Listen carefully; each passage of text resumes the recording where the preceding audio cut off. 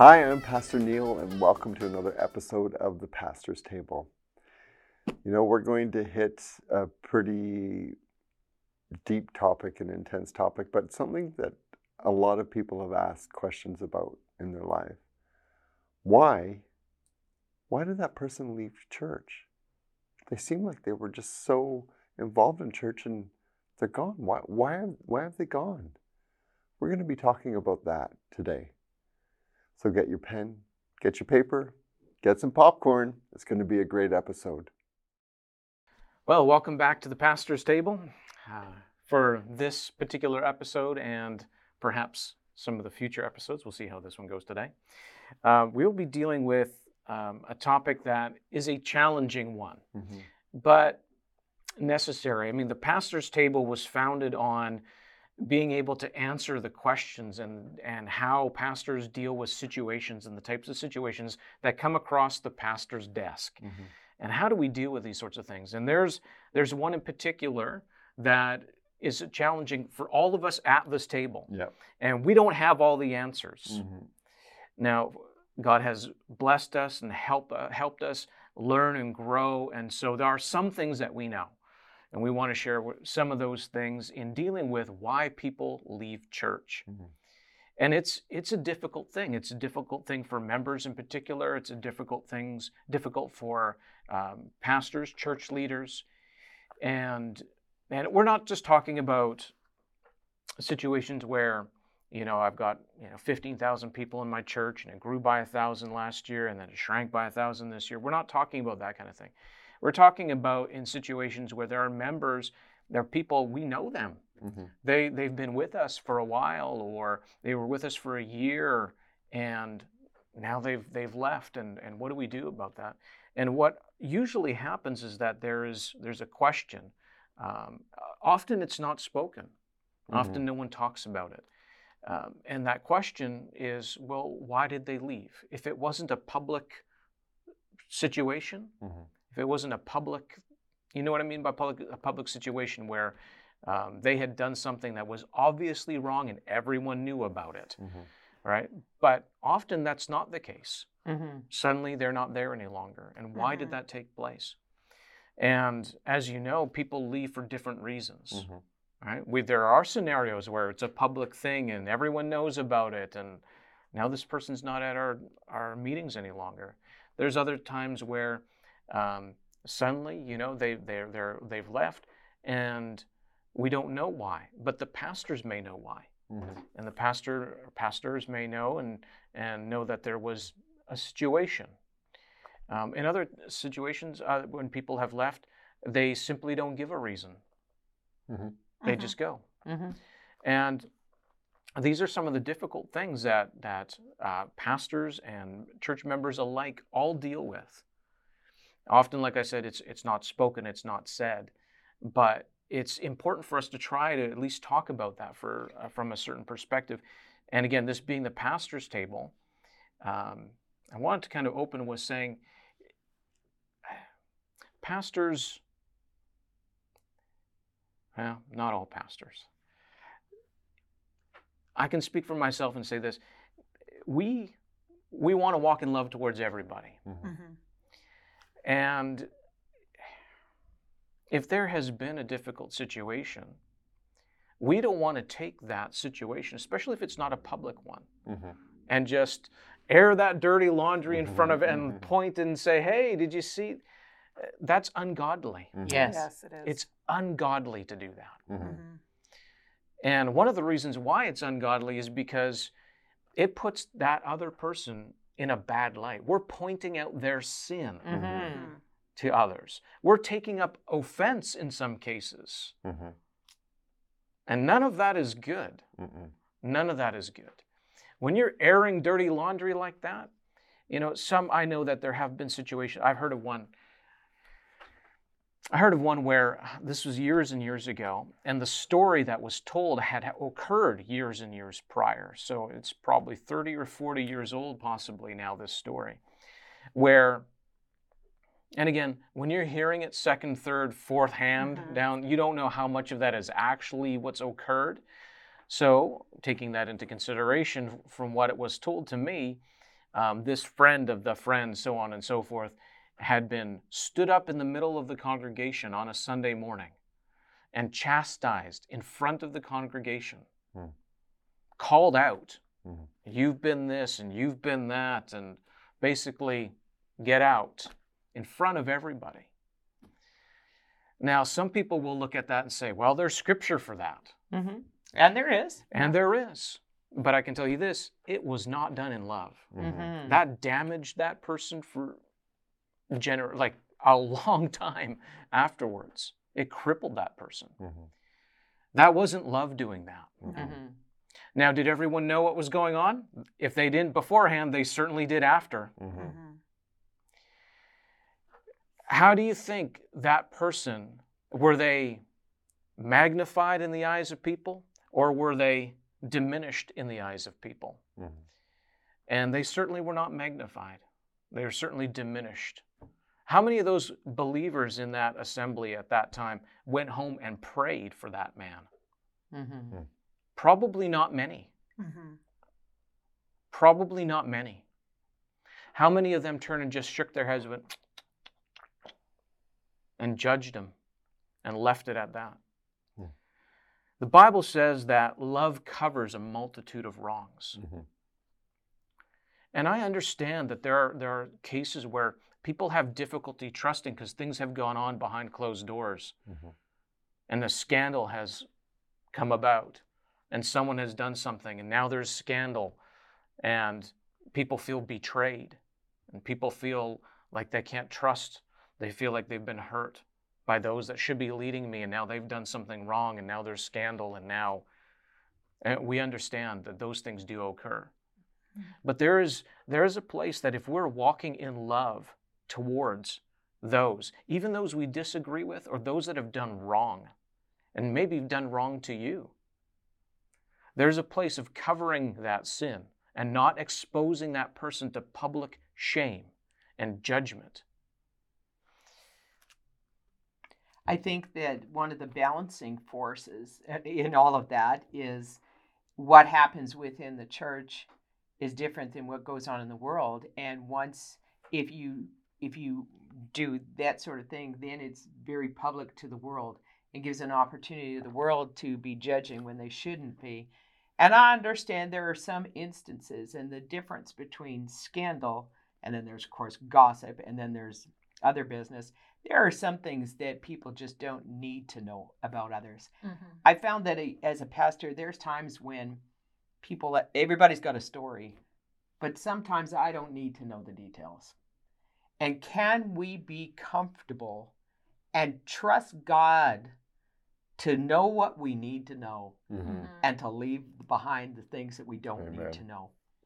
This is, I understand, one of the reasons why people don't trust leaders. Well, you didn't tell us the whole story. Well, I love everybody involved in the story.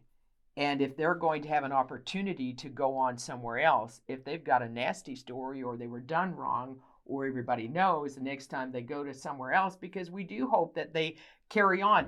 They may not be with your congregation, they may have disconnected, but we want them to carry on, to get up at some point. And we don't want to make that bridge too hard to cross either.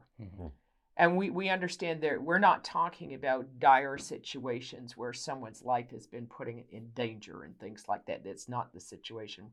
That's a whole nother scenario. But we're talking about people who just leave, and like you said, some of them, they don't tell us.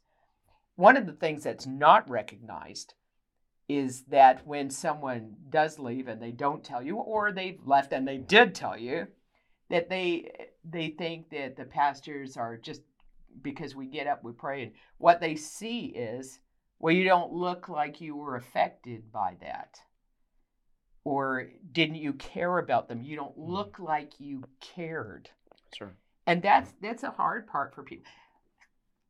We care, but we don't deny that it hurt. But we as pastors go to God. We get his healing, and then we rise healed.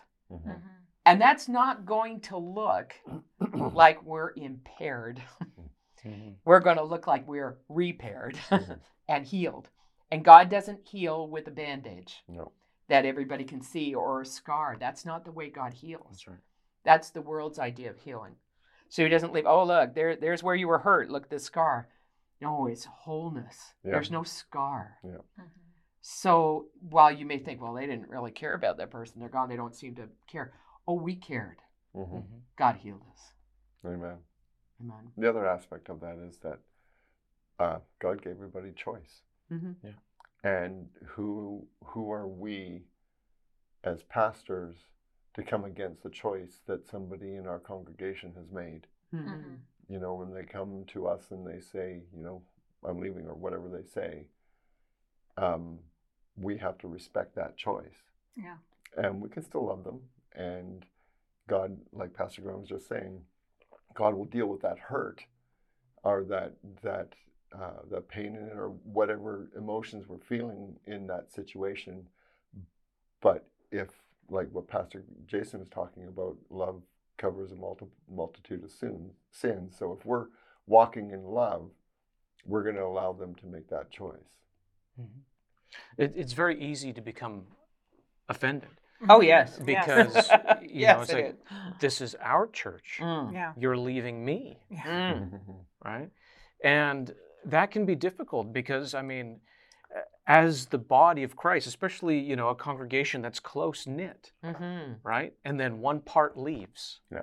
There's that sense of loss. Absolutely. I'm missing something. And why did you leave? I thought everything was okay, and now you're going. And there's all those questions that come to mind. And I don't want to downplay that, because that takes place. Yes. At the same time, the love of God reaches out beyond. Yeah. I mean, look at Jesus. He's at, just think about him at what we call the Last Supper. At the table was one who betrayed him to the cross, betrayed him to death. Yeah.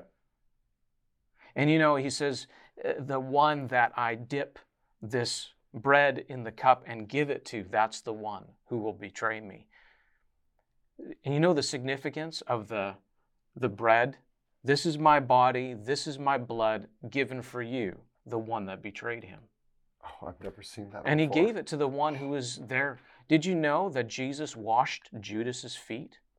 I'm going to show you the extent of my love for you. I've waited for this night, Jesus said. I've been anticipating this. And at the table showed them the full extent of his love by putting on the servant's garments and washing their feet. Absolutely. And Judas had his feet washed by Jesus. So I understand it can hurt to be betrayed, or if the feelings of being betrayed or left, or yes, those feelings are there, but we have the love of Jesus Christ in us, so that even when someone in the body does something we don't understand, that has hurt us, we can respond with love. We can respond with that same love and not focus on the fact that we've been hurt, but think about the one who has left. You know, if we believe that they were supposed to be a part of our body and they left, there is a possibility that they left out of God's will. So then, who should we really be concerned about? Ourselves, or the one who left and is now outside of God's will, or not in the perfect place for him? God can restore, he can help, he can bless. And I don't mean to say that in a way that we use that, well, that's out of the will of God, now they're out, and now we criticize and judge. That's wrong, yeah. That's just as wrong. But a place of saying, it's possible that they're outside of the will of the Lord now. And if I care about them and not just my own feelings, then I can pray for them.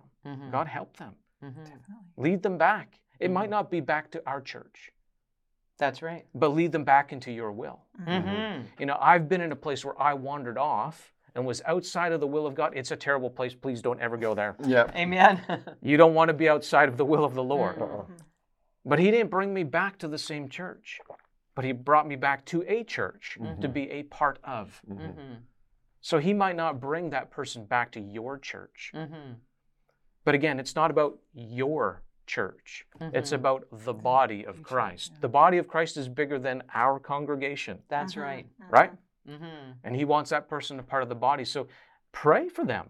that God will help them find their place again.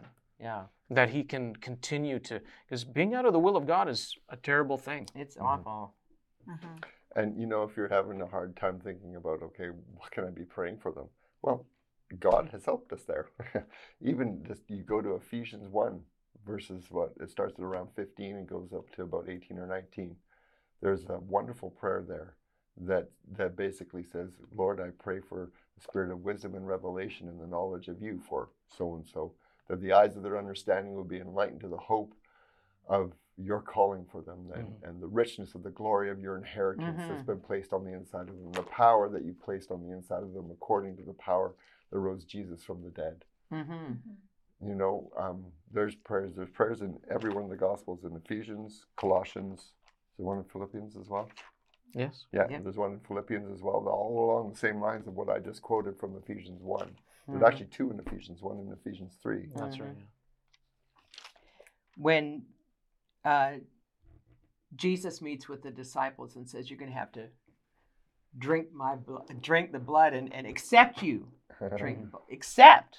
And there's a place where people have not yet received the work of the blood of Jesus. They talk about it, they sing about it, but they've not received it, except you drink. And of course, the disciples had a problem with it. And then they're like, and from this point on, a lot of them left.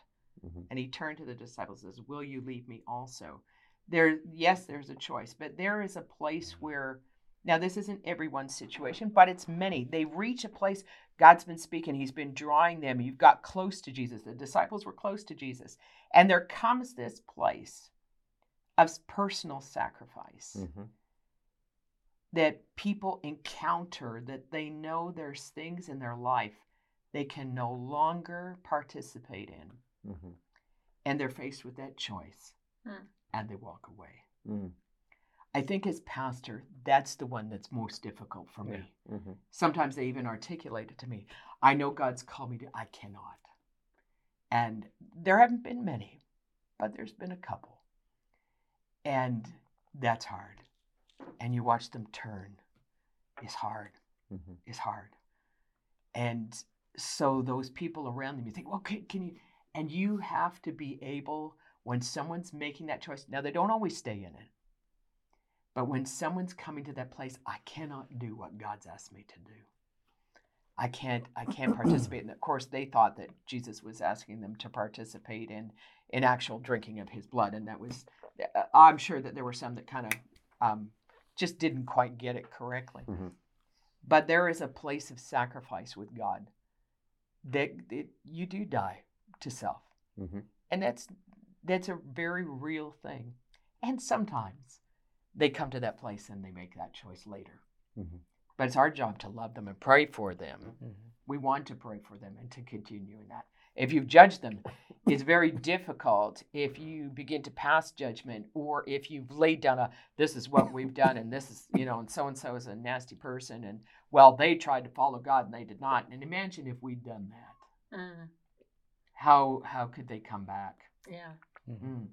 We don't want to participate, and let's face it, we as individuals must all come to a place where we face those things and face those challenges for ourselves.